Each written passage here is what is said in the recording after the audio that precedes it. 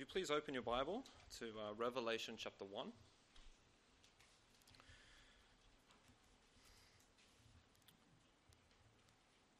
The chapter splits into two segments. We'll be considering the first segment tonight and the second section next week. But the central theme is the same. Jesus Christ is the theme of this first chapter. I'd like to begin with a question. How would you gauge your interest in prophecy? Okay, if you had to give yourself a mark out of 10, 10 being completely captivated and 1 being not interested at all, where would you rank on the scale?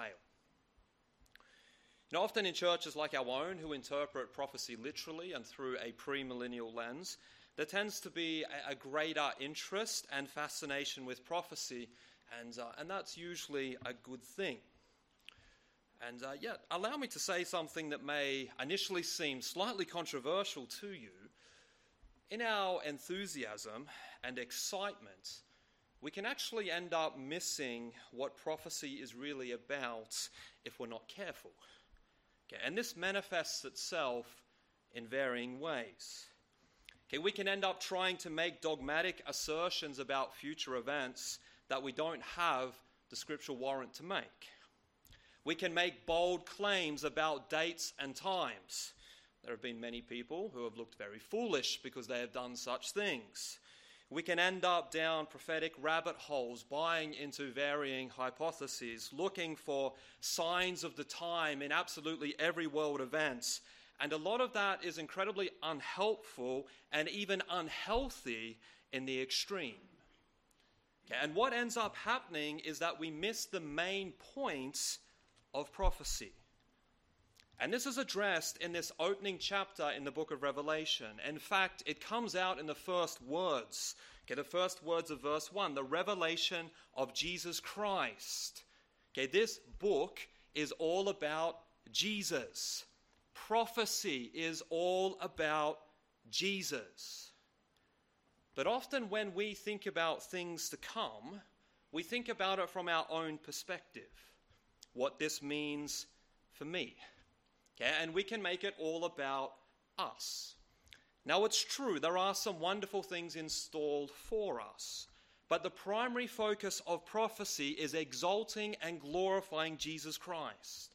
He needs to be the focus. The spotlight is to be on him, not us. And this particular point is rammed home in this first chapter. Starting with the first words, as I've mentioned, the revelation of Jesus Christ. This book reveals the majesty and the glory of Christ. It says in verse 1, which God gave unto him. So God the Father gave this revelation to Jesus, who gave it to the church through the Apostle John. But I want you to notice that phrase, the Father gave unto him. The Father gave it to the Son.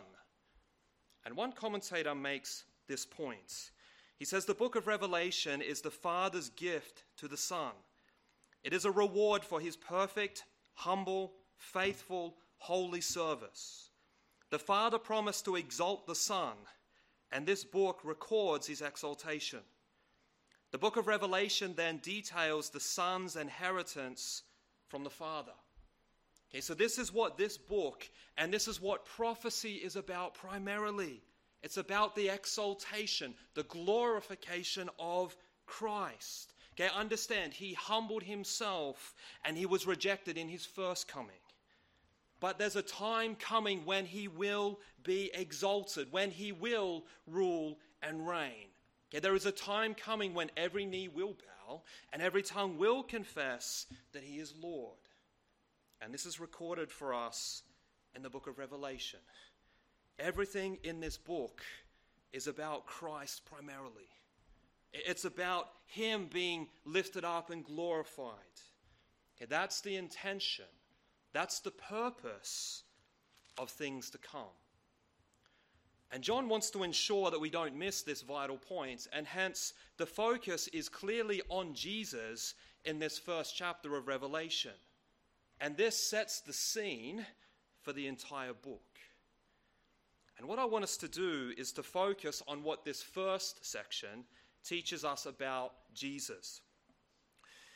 I'm not going to focus on the first 3 verses. Pastor Matthews addressed much of that in the content last week, and hence I want to pick it up at verse 4. Okay, in verse 4, we learn about the original audience. John was writing to the 7 churches in Asia Minor, modern-day Turkey, and these 7 churches are later named in verse 11, and they're addressed one by one in chapters 2 and 3. And it seems that John had a close association with these churches. Now, he begins by using a common greeting of the time, but it was one that has been infused with new and profound meaning in the gospel. Okay, he says, "Grace be unto you and peace." And this grace and peace comes from him, which is and which was and which is to come. Okay, that particular phraseology stresses eternality. And it seems likely that this is referencing God the Father. It could be speaking of Jesus, but he's mentioned by name in verse 5. Hence, God the Father seems the most logical. And since God the Father is the author of salvation, grace and peace coming from him first makes sense theologically. The greeting then continues. It says, "And from the 7 spirits which are before his throne." And this generates a little bit of discussion. Who is this referencing? Okay, who are the 7 spirits? Okay, some say it's referring to angels, but that's unlikely, because otherwise you've got God the Father, you've got God the Son, and you've got the angels sandwiched in between. Okay, you could read that to be equating angels to the same level as God the Father and God the Son, and we know that is blasphemous. Likewise, grace and peace doesn't come from angels, and hence it's best to view this as a reference to the Holy Spirit. But why does he use the term 7 spirits? Why not just say Holy Spirit? Well, in the book of Revelation, 278 of its 404 verses refer or allude to the Old Testament. And there are 2 portions of Scripture that help us understand this terminology used by the apostle. But before we get to those 2 portions of Scripture, I need to state the obvious. This does not mean there are 7 Holy Spirits, but rather the number 7 depicts him in his fullness, in his perfection. So there's only one Holy Spirit. Now, the first portion of Scripture in the Old Testament that sheds some light on this term is Isaiah 11 and verse 2. And this particular portion of Scripture is speaking of the Spirit of the Lord being upon Messiah. And then it lists 7 qualities of the Spirit. And perhaps that's behind John's description. Okay, so there's one portion of Scripture that sheds some light. I think the primary text he has in mind is found for us in Zechariah chapter 4. Now, in Zechariah chapter 4, the prophet is awoken by an angel. Okay, that would be interesting, wouldn't it? I'd be slightly freaked out. And he receives a vision. And this is what he saw. Okay, verse 2. It says, "I have looked, and behold, a candlestick all of gold, with a bowl upon the top of it, and his 7 lamps thereon, and 7 pipes to the 7 lamps, which are upon the top thereof." And then the meaning of this vision is supplied in verse 6, where it says, "Not by might, nor by power, but by my Spirit, saith the Lord of hosts." So this particular vision in Zechariah 4 is about the Spirit, and it mentions the number 7. And it's this that I believe John has in mind with this term, 7 spirits. So here we have God the Father, the first member of the Trinity. Then we have the Holy Spirit, the third member of the Trinity. Grace and peace have come through them. And then we have mentioned Jesus Christ, the second member of the Trinity. And there's no debate about that. Verse 5 is very clear. And from Jesus Christ. So grace and peace also comes from him. But here's something interesting. Why is Jesus listed last? You normally list the Trinity in order. God the Father, God the Son, God the Holy Spirit. But here, the Son is third. Why? Okay, well, it's fitting to have him last and offer a more detailed description because he's the theme and the focus of this book. That's why I believe it's structured in that way. And what we're going to do in the rest of our time, we're going to stand and we're going to gaze at the beauty of Christ as revealed in this portion of Scripture. Okay, so it's like we're witnessing some beautiful scenery. Okay, we're on a lookout, we're high up on the hill, and we're going to see the beauty and wonder of Jesus as revealed in this description. Okay, and the intention is for us to be awestruck and captivated all over again by our precious Lord Jesus. There's 5 things I'd like to draw out from this text about Jesus. The first is this: Jesus is the revealing one. Verse 5, and from Jesus Christ, who is the faithful witness. It's a little tricky to decipher exactly what is meant by Jesus, the faithful witness. Okay, the Greek word is used in different ways. It can speak of a martyr. Okay, this term was used of Stephen. But it's used more regularly to speak of someone who testifies. And throughout the New Testament, it's often used of a Christian. Someone would be called a witness for Christ. The Apostle Paul, when he was explaining his apostolic call, he said he would be a witness of the things that he had seen and heard. So often this term spoke of one who would speak and represent the truth, and even be willing to die for that truth. So with that in mind, here are some proposed interpretations of our text. Some scholars feel this is referring to Jesus as the faithful witness of God. So he is the one who reveals God.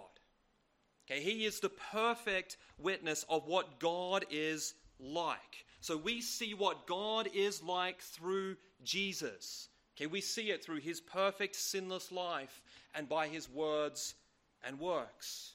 So Jesus reveals the character of God. He's the perfect witness to the nature of God. And this is in harmony with other scriptures. In John 14, Jesus teaches that those who had seen him had seen the Father. So it's true, Jesus has revealed God. Why? Because he is God. Okay, if you want to know what God is like, you look to Jesus. He's the perfect witness. And that may well be what this description of Jesus is speaking about in this verse. The second interpretation. Some scholars believe John has Psalm 89, verse 37 in mind. Now, Psalm 89 speaks about David being the anointed king, and that his seed would be established on the throne forever. In fact, this psalm, it kind of functions like a commentary of the Davidic covenant that's recorded in 2 Samuel. And this psalm was regarded as messianic by the Jews. And the strength of this interpretation is that in verse 27 of this psalm, it mentions firstborn, and it mentions that he would be higher than the kings of the earth. And these are the next 2 qualities revealed in our text. Okay, those 2 things are attributed to Jesus. And hence it's possible that verse 37 was on John's mind. Okay, Psalm 89 verse 37 says this: "It shall be established forever as the moon and as a faithful witness in heaven." Okay, so here the moon is spoken of as a faithful witness that David's seed would continue to reign on the throne. This then is applied to Jesus. So he being the perfect witness means that he is the Davidic king. He is the fulfillment of the Davidic covenants. Jesus Christ is of the seed of David, and he will sit on the Davidic throne, which will endure forever. Okay, so that's the second proposed interpretation. The third, which is similar to the first, is that Jesus was the model testimony for God even unto death. So he did God's will perfectly despite the immense cost. And this proposed understanding is backed up by 1 Timothy 6:13, where it says that Christ Jesus, before Pontius Pilate, witnessed, it's the same word, a good confession. Okay, so there the word witness is used of Jesus. And this word is also found in Revelation 2:13. And there it's used of someone who was put to death for the faith. So perhaps this is John's intention. Jesus was perfectly faithful in every area of life, even when it meant death. Now, to be upfront with you, I actually don't have a strong preference of what I believe is the correct interpretation. I'm actually comfortable with any of these interpretations, so I will leave that with you. And perhaps John meant to include varying aspects, because all three are certainly true. Okay, and this is the greatness of Jesus. Okay, he lived as the perfect witness. It's true, his life was sinless. Okay, and that's unfathomable for us, isn't it? Imagine a life sinless. Not one sinful word. Not one sinful action, attitude, motive, or thought. So, man, we struggle to do that for 1 hour, let alone a whole life. Jesus, completely blameless. He also revealed what God was like in every single situation. He revealed how God would deal with the mundane matters of life. He revealed how God would deal with the difficult situations of life. He is the perfect witness of what God is like, and he did remain completely committed to the will of God, even though that meant going to the cross. Jesus did live for the glory of God no matter the cost. He is the perfect witness, and that is why he is the perfect king. So Jesus is the revealing one. Secondly, Jesus is the resurrected one. Verse 5. And from Jesus Christ, who is the faithful witness and the first begotten of the dead.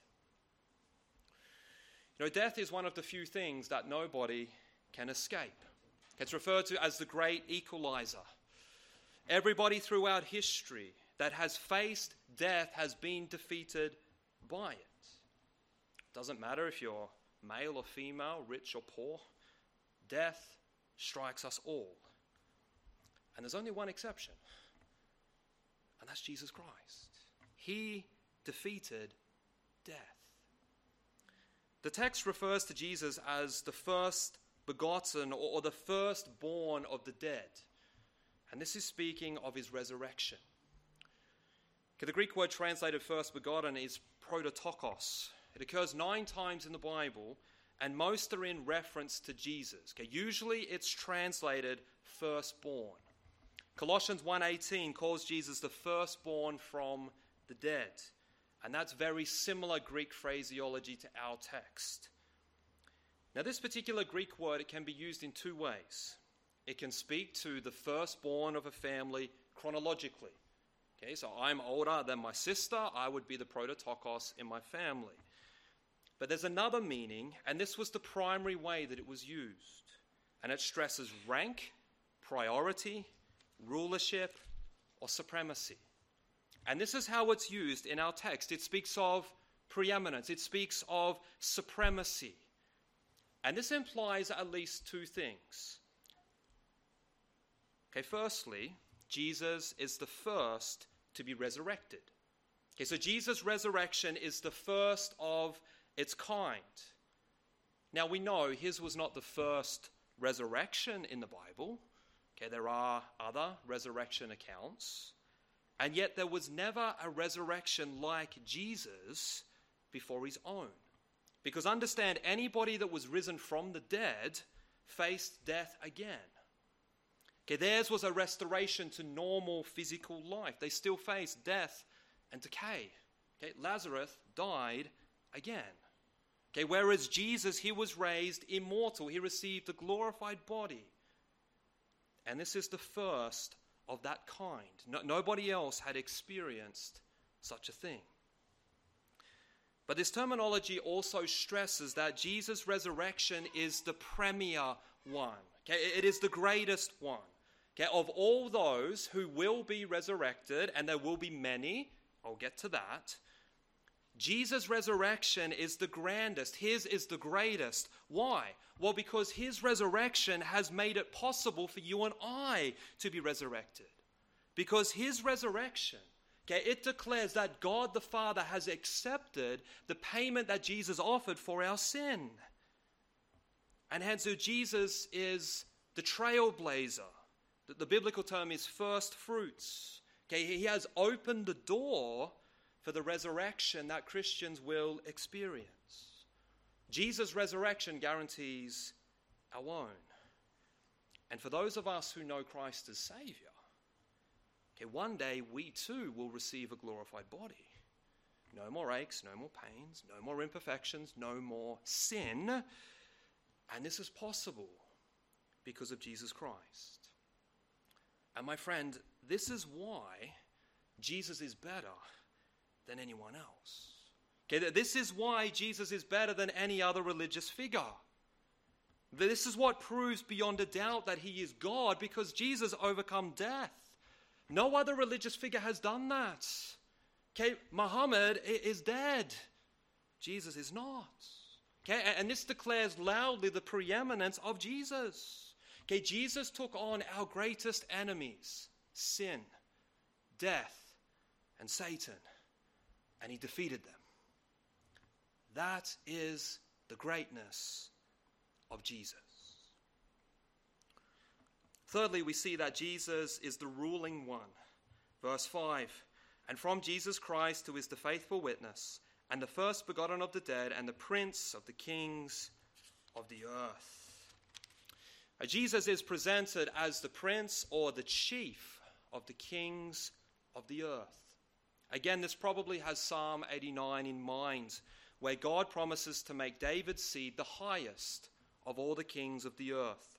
Psalm 89 verse 27 says also, I will make him my firstborn, higher than the kings of the earth. Okay, very similar phraseology. Now, I believe this has two things in mind. Okay, it's a promise that Jesus will rule and reign on this earth. Okay, Jesus will sit on the Davidic throne.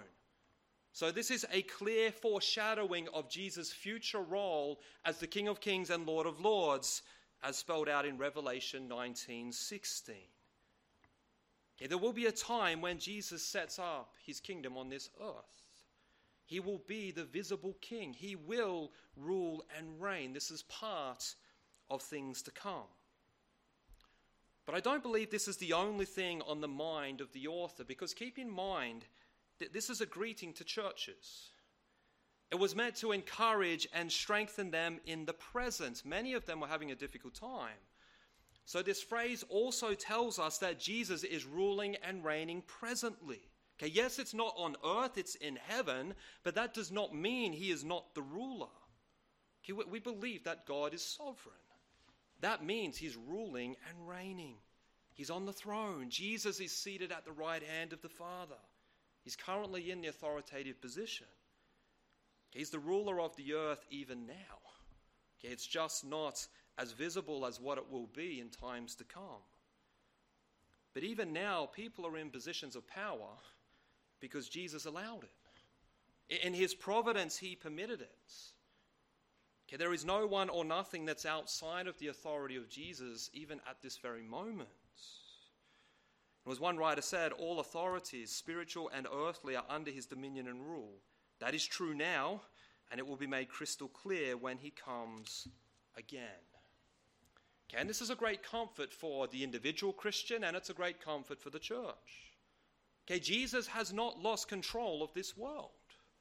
Jesus has all authority and all power, and he's bringing all things together to accomplish his plans and purposes, all for his glory. That's a present reality. Now, what may not always feel like that in our lives, but that is the truth. And then there's a time coming when Jesus will rule and reign visibly. His power, his authority will become crystal clear. We're told in the book of Philippians that every knee will bow, every tongue will confess that Jesus is the King of Kings and Lord of Lords. Jesus is the ruling one. Fourthly, Jesus is the redeeming one. Someone will often be regarded as a hero and will be honored if they are responsible for overcoming something that plagued the people. Okay, picture there was a country who had been oppressed by another country, and a small army arose and defeated the oppressors, which freed the people from the shackles of oppression. They would be honored by their people. Now imagine if there was someone who dealt with the biggest problem that mankind faces. Okay, and understand our biggest problem is not climate change, it's not inequality, it's not poverty, it's not a lack of education. Rather, our biggest problem is sin. Okay, and understand this is universal because each and every one of us are sinners by nature. We sin ourselves.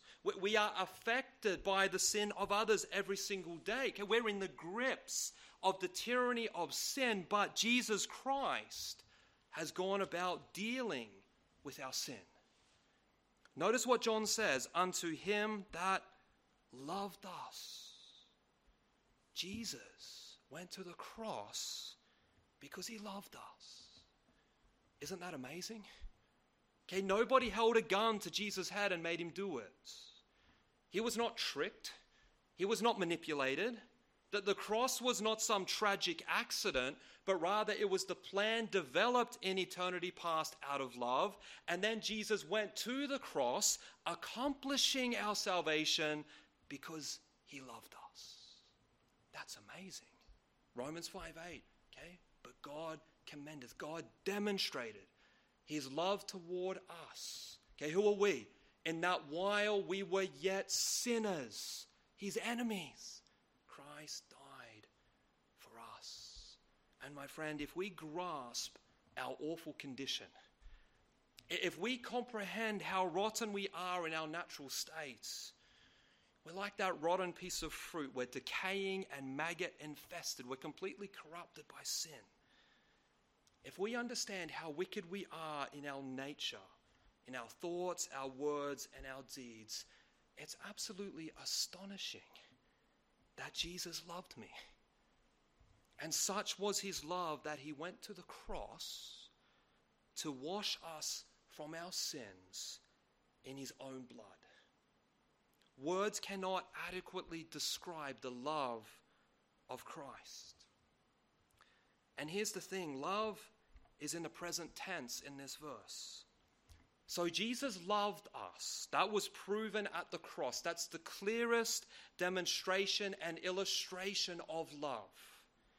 And in light of the cross, the believer can be confident of God's love for them. But Jesus not only loved us at the cross, his love continues. Present tense, it's ongoing. Continues to love us now, and his love for us will never cease.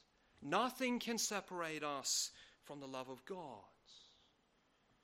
And because of his love motivated work on the cross, if you're a Christian, and what I mean by that is you have repented of your sin, you have turned from it, and you've placed your faith in Christ and his finished work on the cross, get this. We have been washed by the blood of Christ. We've been washed clean. What can wash away my sin? Nothing but the blood of Jesus. And because of Christ, we have been freed from the oppression of sin. Okay, the chains and the shackles have been removed. Jesus has freed us from the slavery of sin, and he has made us clean. Okay, he has removed our sin-stained garments. He has cleansed our deep sin wounds with his own blood, and he has clothed us in his perfect righteousness. And just in case that's not enough, he's also made us kings and priests. Kings is speaking of God's kingdom, which is a corporate reality. It's true we're in God's kingdom now, but this primarily points forward to the kingdom to come. and we are priests individually. If you're a Christian, what this means is you have access to God. You can pray to God. And we are also God's special servants who represent him before men. Okay, this stresses our privilege and status. Nobody is as blessed as a Christian, and this is ours because of Christ. My friend, this is Jesus. There's nobody like him.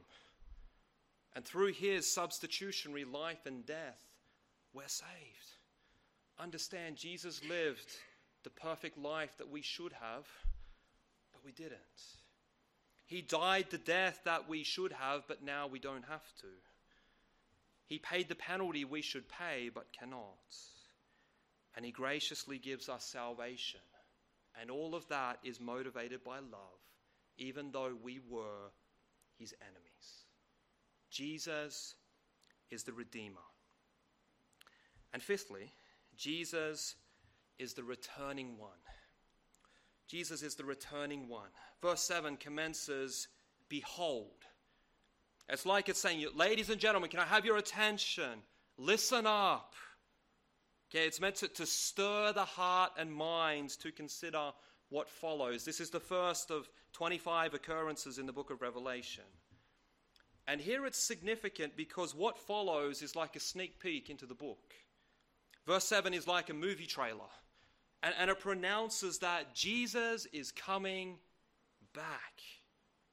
We're told that he will return in the clouds just like he was caught up in the clouds, Acts chapter 1. No, clouds throughout the Bible are visible manifestations of God's presence. And hence it's an appropriate way for Jesus to return. Okay, and this identifies Jesus with the vision of Daniel. Okay, again, so we see Old Testament connections. Daniel chapter 7 and verse 13 says, I saw in the night visions, and behold, one like the Son of Man came with the clouds of heaven. Now, it's important for us to identify that here, verse 7, it's not speaking about what we call the rapture. Okay, because at that time, believers are caught up to meet Jesus in the clouds. But this is speaking of the second coming of Christ, and this is the central theme of Revelation. And notice in verse 7, it says, cometh. Again, this is in the present tense. It's what we call a futuristic use of the present.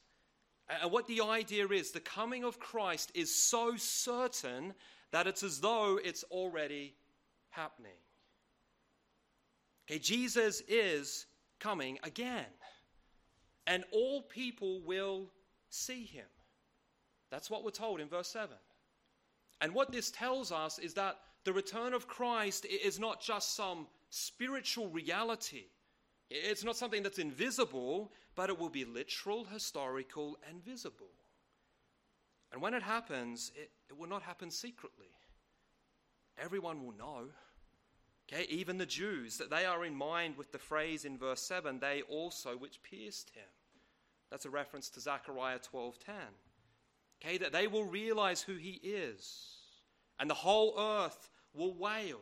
Okay, there is this universal recognition of the return of Christ. So my friend, understand that Jesus is coming back. Jesus will rule. Jesus will reign. And this is unpacked in detail throughout this book. Okay, Jesus is the returning king. And just in case we have any doubts, just in case you think, as if that's going to happen, verse 8 is given. And this is like the divine signature. It's like Jesus signs this himself. And the divine attributes listed guarantee the certainty of Christ's return. Okay, Alpha and Omega stresses his omniscience. Beginning and end stresses his eternality. And Almighty stresses his power and sovereignty. And when we put all of that together, it declares loudly that there is nothing that can stop Christ's return. Okay, he knows everything. So there's not going to be something unforeseen in the future where he thinks, oh no, I didn't see that coming, now I can't return. Likewise, he's all-powerful. Okay, there is no one who is powerful enough to stop Jesus returning. Okay, nothing can prevent it. Okay, Jesus Christ is coming again. There is nothing so certain. And hence, I present to you Jesus Christ. There is nobody like him. There is no one as glorious, and there is no one even close. How should we respond? How should we respond to Jesus? Okay, as we stand at the lookout that I mentioned before, and we stand in awe of the beauty and glory of Jesus Christ, what should we do? What's the appropriate response? Well, we'll notice verse 6. It says, "To him be glory and dominion forever and ever." Now, this is not saying we give Jesus glory and dominion, because he already has it. We are simply recognizing that he has it and honoring him for it. Now, to recognize the glory of Jesus, what does this mean? What does it look like? Well, it's to come out for him. It's to live for him loudly and proudly. It's to share him with everybody who will listen because he's so great. It's to love him above all else. Now, Charles Spurgeon, commenting on this phrase, said this. He said, "Some of you are very like a mouse in the wall. You are in the Lord's house, but you are not known as one of the family. Sometimes you give a little squeak in your hiding place, and sometimes come out at night as the mouse does to pick up a crumb or two without being seen. Is that worthy of your Lord and Master?" So, my friend, think about how great Jesus is.